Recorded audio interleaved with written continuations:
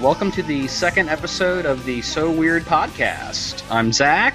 I'm Kathy. I'm Emily.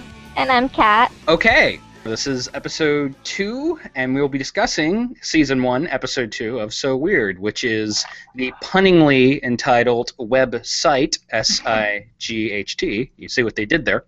Yeah, this is my favorite title of the show, just because it's slightly creative at least, and I love puns. I kind of like the one-word title scheme that would develop throughout the show, but yeah, this is a fun title, yeah. Yeah, consistency's good too. I do like consistency. I guess we should just go right into talking about the episode. What's this week's mystery of the week for this particular one? Would it be time travel? Well, not so much time travel as predictions of the future. Pre-cognition. Through the internet. The visions, yeah. And it starts the theme of using the internet for the supernatural. Woo!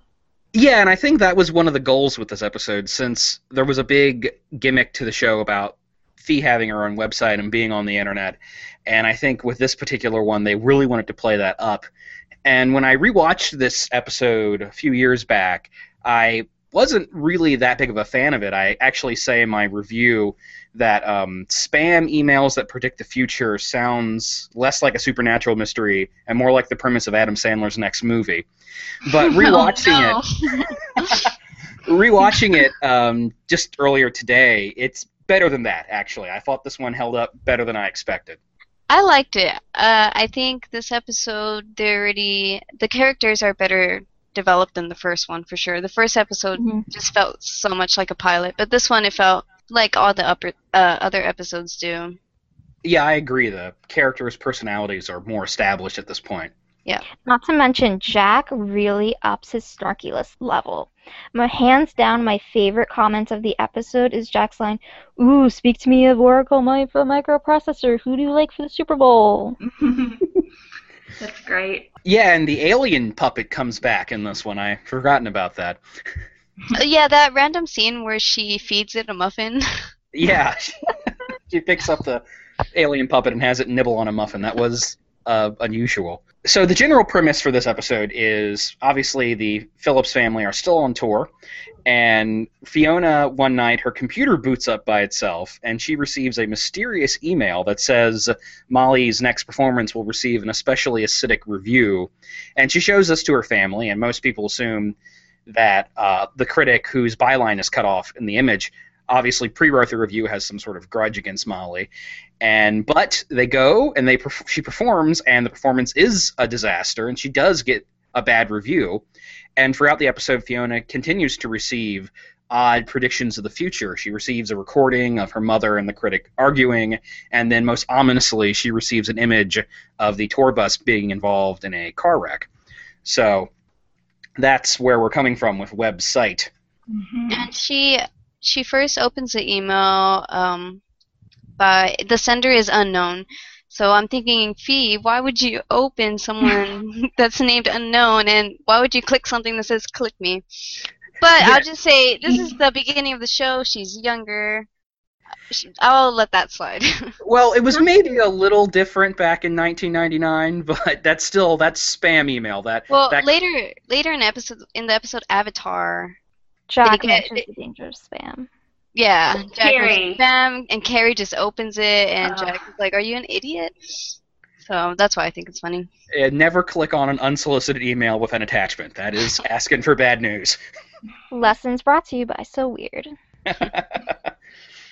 And we're made to think that Fee has all these internet smarts, right? She has her own website, it looks really slick, but she gets this email from unknown, and she's like, where could this link go to? So.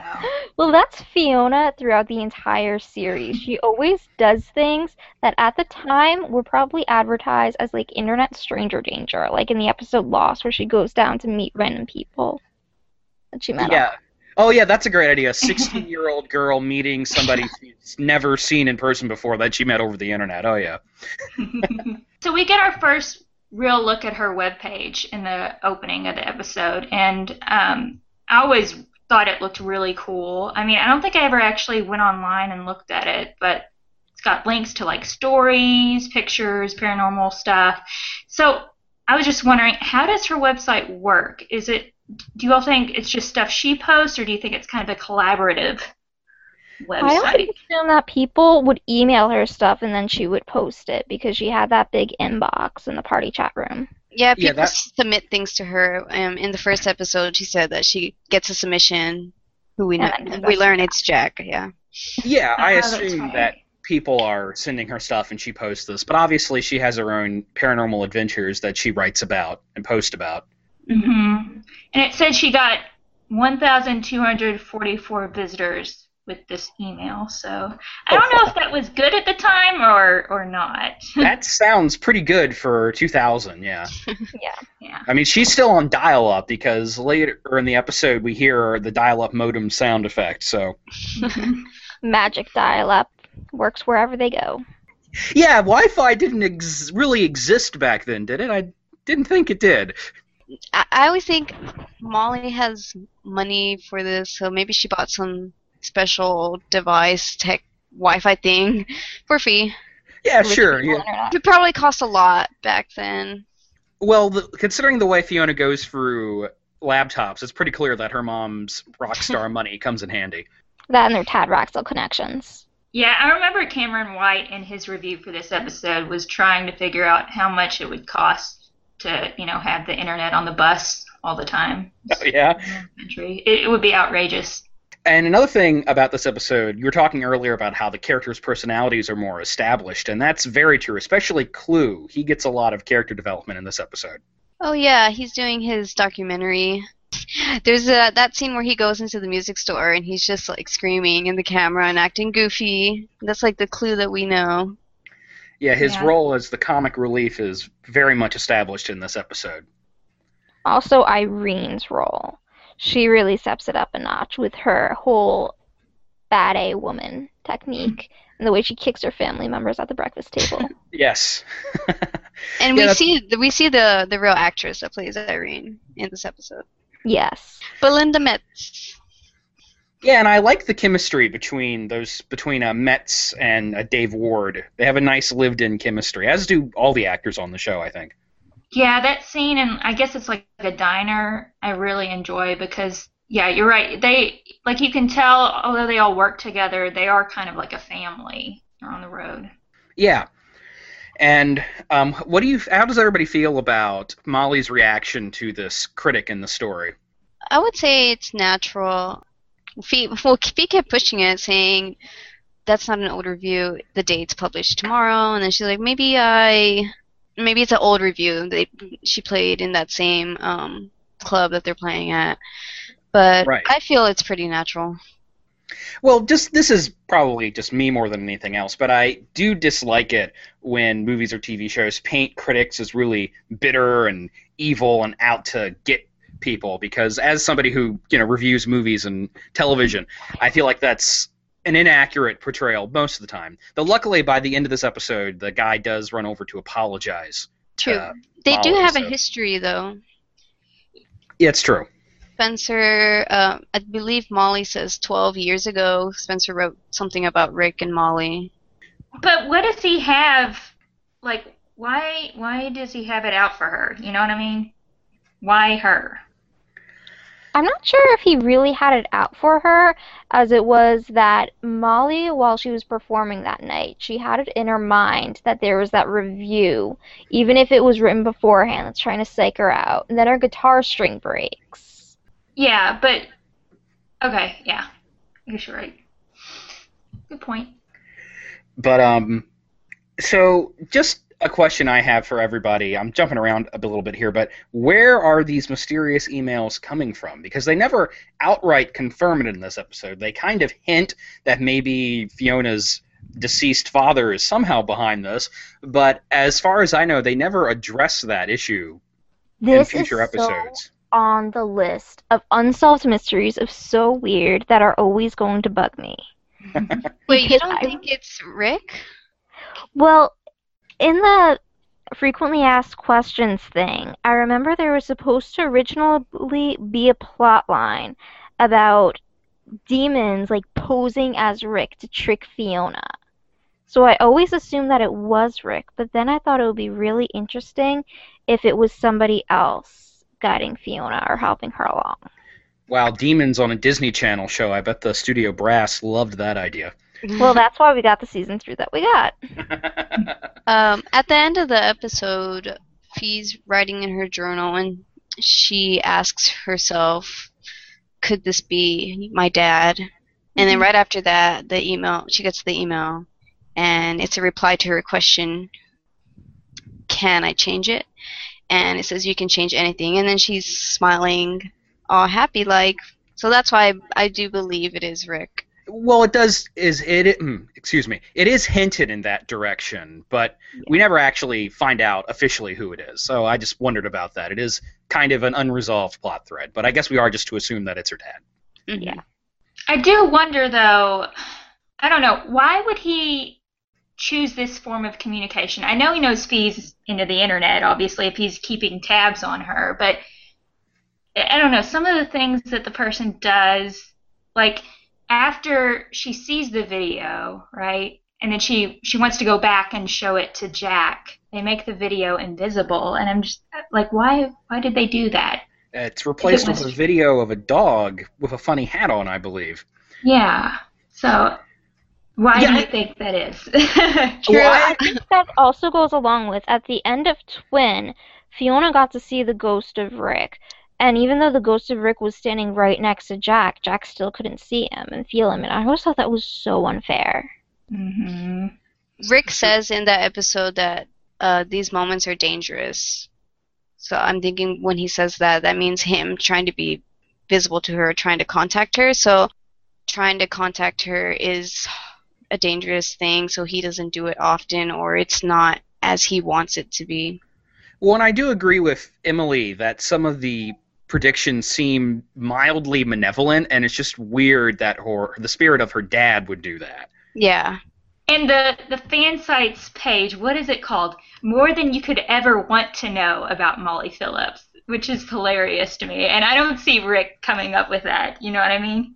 Yeah, there's definitely potential out there for fan fiction writers who want to pick up on a missing plot thread. But along that same line, I guess when I was rewatching this, I was so surprised. You know, I watched in the order that the episodes aired, and this episode actually aired the same night of the pilot episode. Like, it must have aired right after the pilot. So I was just really surprised that they were suggesting that Rick was able to contact Fee this early on. Do you all think that was a good idea? Well, clearly, I think the writers had it in their mind from the beginning that this is obviously Fiona's ultimate objective, is to reestablish contact with her dead father, and this is what drives her interest in the supernatural. So I don't know if they had a clear story arc in their mind. In fact, I think some of the inconsistencies we've pointed out probably proves that they didn't. But clearly, this was in their brain, saying this is what drives Fiona to do these things she does, and the death of her father, and proving that the existence of the afterlife is clearly something very important to the character. Yeah, I think you're right. I don't know if it would have been more surprising to have this later on. Obviously it's been years now, and it's not even relevant to this point. In season 1, I don't think we get many Rick mentions, or he's not that involved in their adventures. So I think it's okay to bring him in this early.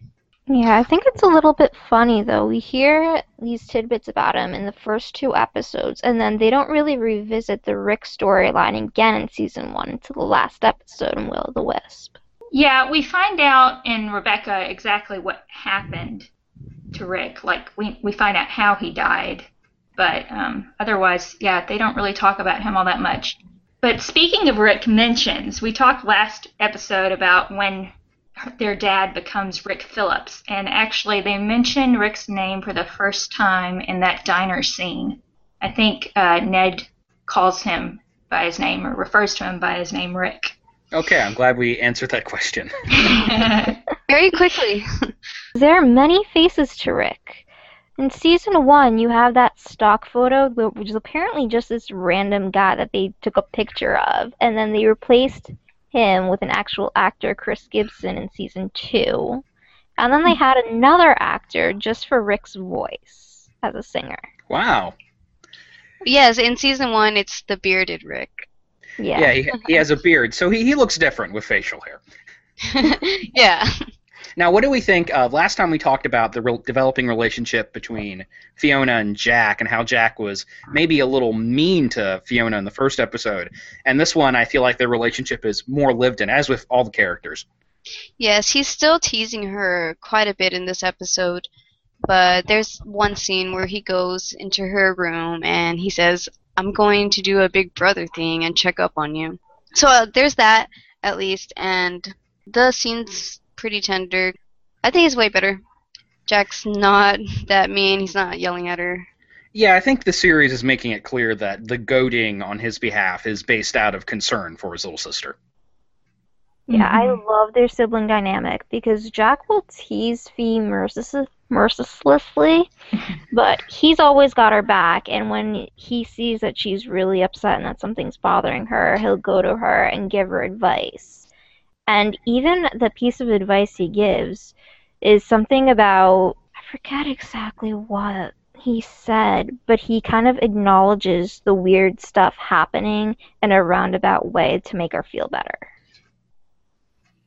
I think he says maybe the person trying to contact Fee wants to be part of her freaky friends searching for the truth, which is just perfect way for Jack to say it, in a joking manner, but still being sincere.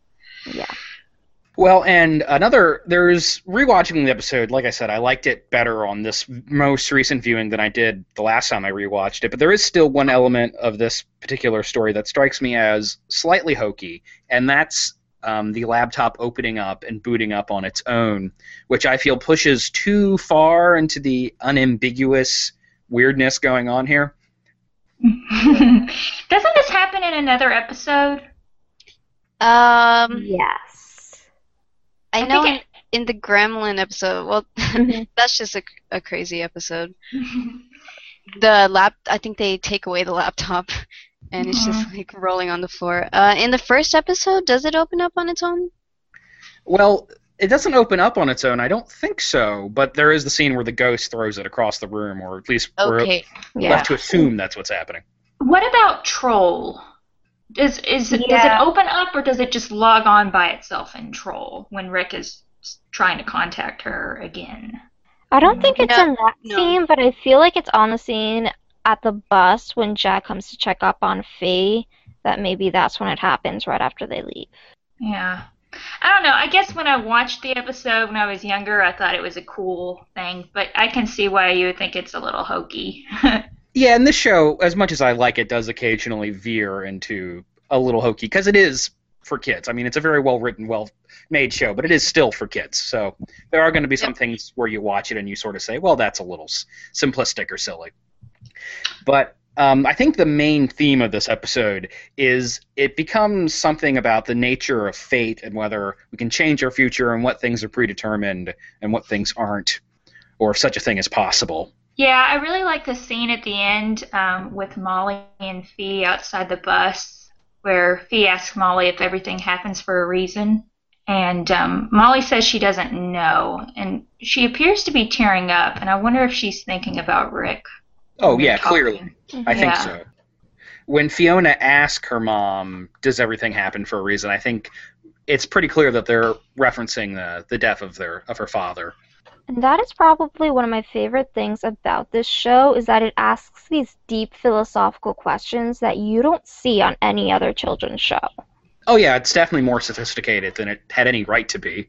Yeah, even at the end of these monologues, they ask questions like, if we knew it was going to happen, what would we do about it? That was today's opening question, I guess. And sometimes they're really quite thoughtful.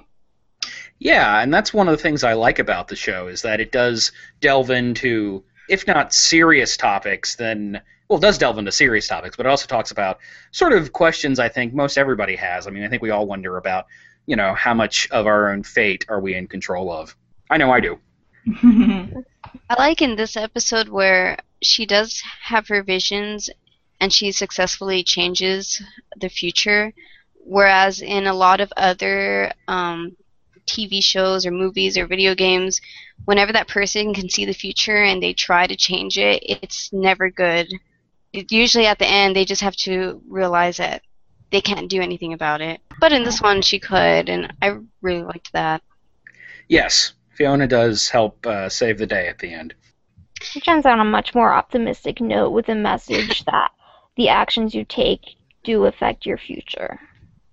Well, to quote Terminator 2, there is no fate but what we make, so... And that's one of the deep philosophical points that the show brings up to make you question about, can you change your future, yes or no? Definitely. So if Fee does think that this person is Rick trying to contact her, do you think she sent anything back at the end?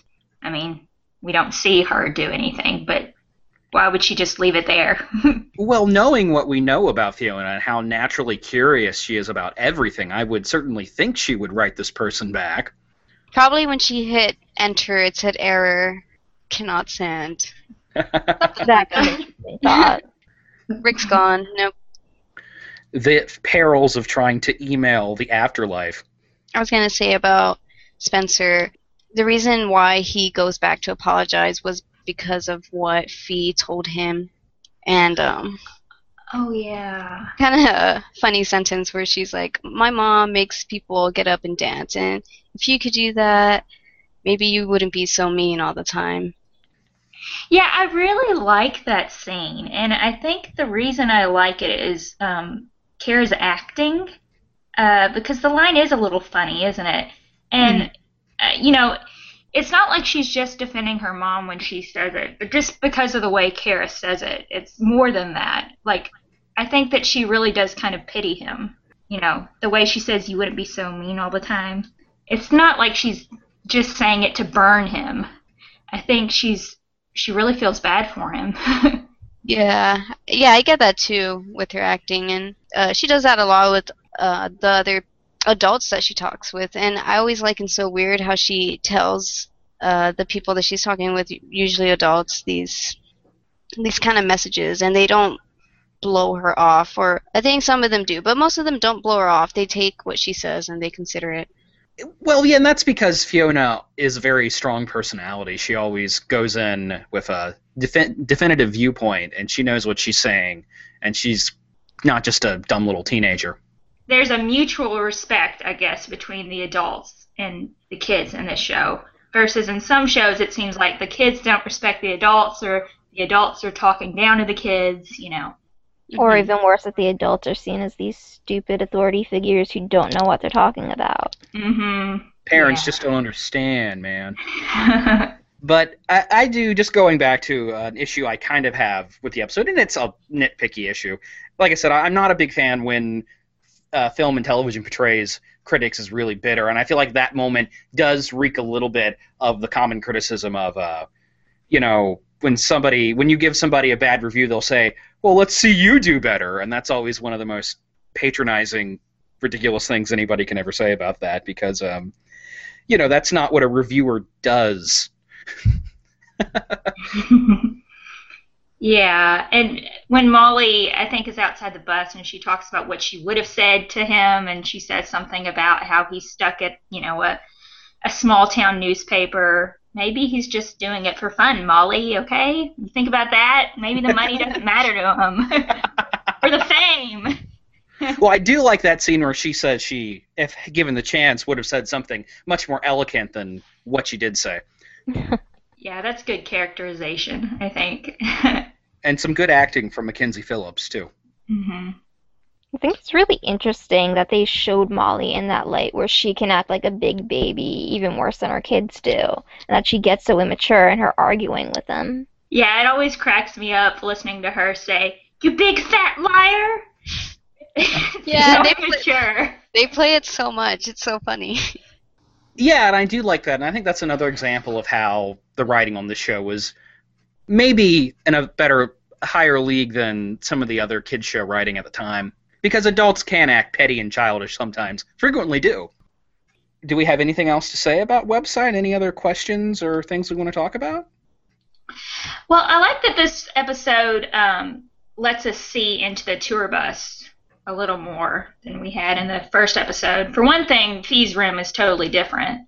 I think it's much more realistic this time around. It's not as big, and as the bus is moving, you can see like stuff in her room shaking. So. Yeah, and that is something I do notice rewatching the show. Is even in this episode, her room is still really big for a tour bus. Yes, the big dilemma of how did they actually manage to convince us that that was in a tour bus? Yeah, the Phillips tour bus is a TARDIS, apparently. It's bigger on the inside. Yeah, and something that we've talked about in the past in the live stream is we never see the crew traveling behind them. It's usually just their tour bus, and the crew just pops out of nowhere. That's true. Yeah, that's very mysterious. Does Ned do all the roadie work himself? No, he doesn't, because in Mutiny they have this entire group of people wearing MP tour bus shirts. Yeah, but we never see them. They disappear. They come and go. Or the other band members. Where are they? Yeah, because they pop up in the next episode in memory. Yeah, that's they don't true. travel with them. It's a little inconsistency, and I think the real answer to those questions is you're just not supposed to think about it that hard. Yeah, it's TV. There we go. Yeah, suspension of disbelief. I was too envious of Fee back in the day to be thinking about that kind of stuff. You know, I was just like, oh my gosh, I want to go live on a tour bus and go around the country. You know, I really was. I wanted that life, and now it's like, oh, those rooms, even though they're bigger than they should be, they're still too small for me. You know? Yeah, and I think the main point is with the tour bus, having it just focused on Ned, Irene, Clue, or Carrie, Fiona, Jack, and Molly, is that you get to see that sense of family. And in Website, there's this one really tiny scene that's always stuck with me, and that's when Clue is just asleep with his head in Irene's lap, and Irene is stroking his hair. Yeah, I think it's a beautiful moment to just showcase the point of family. Yeah, because you don't really get a lot of those kinds of moments, you know, with at least Irene and Clue. That, I guess, intimate, but it's very sweet.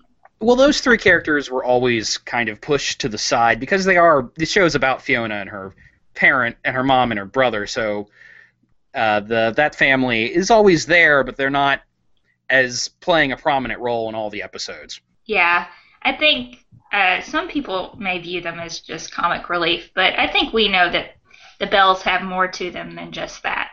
Yeah, I definitely see them as this extension of the Phillips family, because Irene definitely has more of like the aunt vibe. Like back in Fountain, when we see the flashbacks, their families are always together celebrating the holidays. Yeah, no, it's clear that Molly has a very close friendship with these two, and obviously their kids have grown up together, and they've always been around.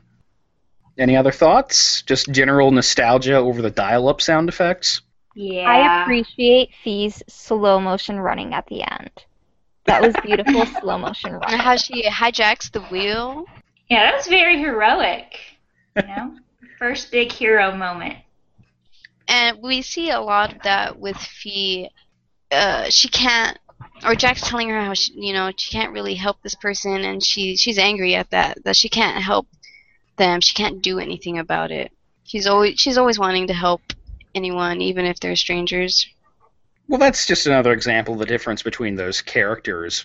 How Fiona's always out there looking for adventure, and Jack is a little more practical in his goals and observations, perhaps.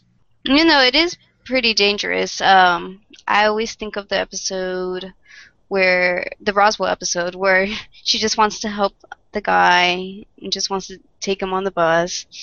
This clearly you just don't do that. Well, and especially since the guy in that episode appears to be mentally ill. Mm-hmm. Yeah. Like, oh yeah, bring the crazy bum on the tour bus. That's a swell idea. Yeah, but remember, they have those big, strong men to protect them. Oh yeah, wasn't that a line? Oh. Yeah. Okay. So, yeah, I mean, overall, all things considered, not like one of my favorite episodes, but this one isn't bad, and the show is still growing at this point. But this one, definitely, you can see the characters are more established by that point. The writers and the show creators have a better understanding of who everybody is and the direction the show is going to go in. I really enjoyed this episode. There are definitely a few episodes in both seasons where I just don't like at all. I think there's maybe 3, but this one I rated a 7. Don't get us into ratings because I'd have to think about it for too long. Well, in my ratings probably would change all the time, but right now I think 7. well, my old review here, I gave this episode a 6 out of 10, which I think is still pretty accurate. Maybe I'd bump it up to a 6.5. I would bump it up to an 8 because I really appreciate Jack's snarkiness in this episode and all of the mentions of Rick. Good points. I enjoy this episode. I can't do a rating. I'm really meticulous about that kind of stuff, so I'd have to be like, well, it has this, but I'd have to go through all the pros and cons. It'd take a while, but overall, I enjoy this episode. It does make me nostalgic for like my early experiences with the web, because it was strange but fun times. Yeah, well, Every time I look at Fee's computer, I get nostalgic for the early days of the internet. Exactly. And all those email links with the very, very old graphics. And that video of the dog. Yeah. I call it a GIF because it keeps replaying, and I'm thinking, is that the first GIF? How long would it take to load a GIF on dial-up internet back in 1999 or 2000? I don't even A long time. Like a half an hour to load a 8-second GIF? Yeah, I believe that. And it had sound too, didn't it? So. Oh, well, you're adding at least an extra 20 minutes to the loading time then there. I can remember downloading a 10-minute video off of the internet with my dial-up connection, and it took 4 hours. I remember trying to watch the trailer for the second Harry Potter film, and it took hours to load. Yeah. And the quality was bad even then. It was still very pixelated. And it wasn't unreasonable back in the day for it to take, an hour to download a song. Yeah, that was a good time. Yeah, I thought so too. And now it's like, oh my God, are you kidding me? It better not. Has to make a phone call. Yeah. And then you get put on hold with Comcast for 6 hours. So you're kind of re-experiencing that waiting. Mm-hmm.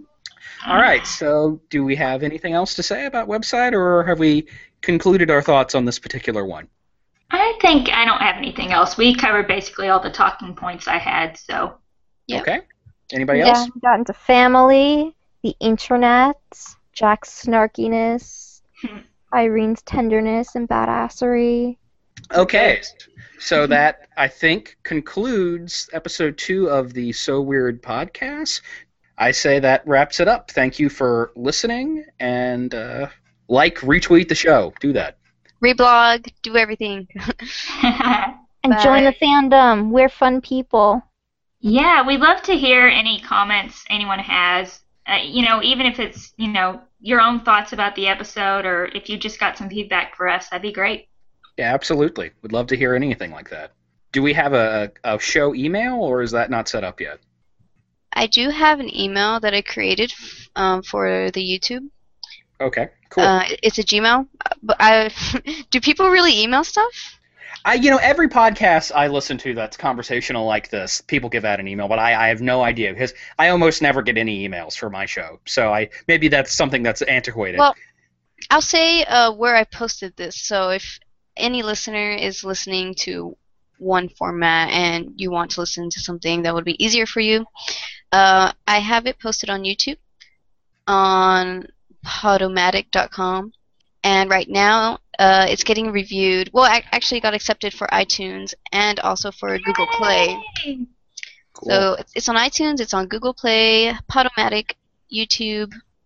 I think all of those have a comment feature. So. Yeah, and iTunes has where you can leave reviews and a star rating. So definitely, if you're listening on iTunes, please give the show a positive review or star rating. That would be great. Yep. Thanks. All right. All right. See everybody next time, I guess. Yeah, thanks, everyone. Bye. Stay weird.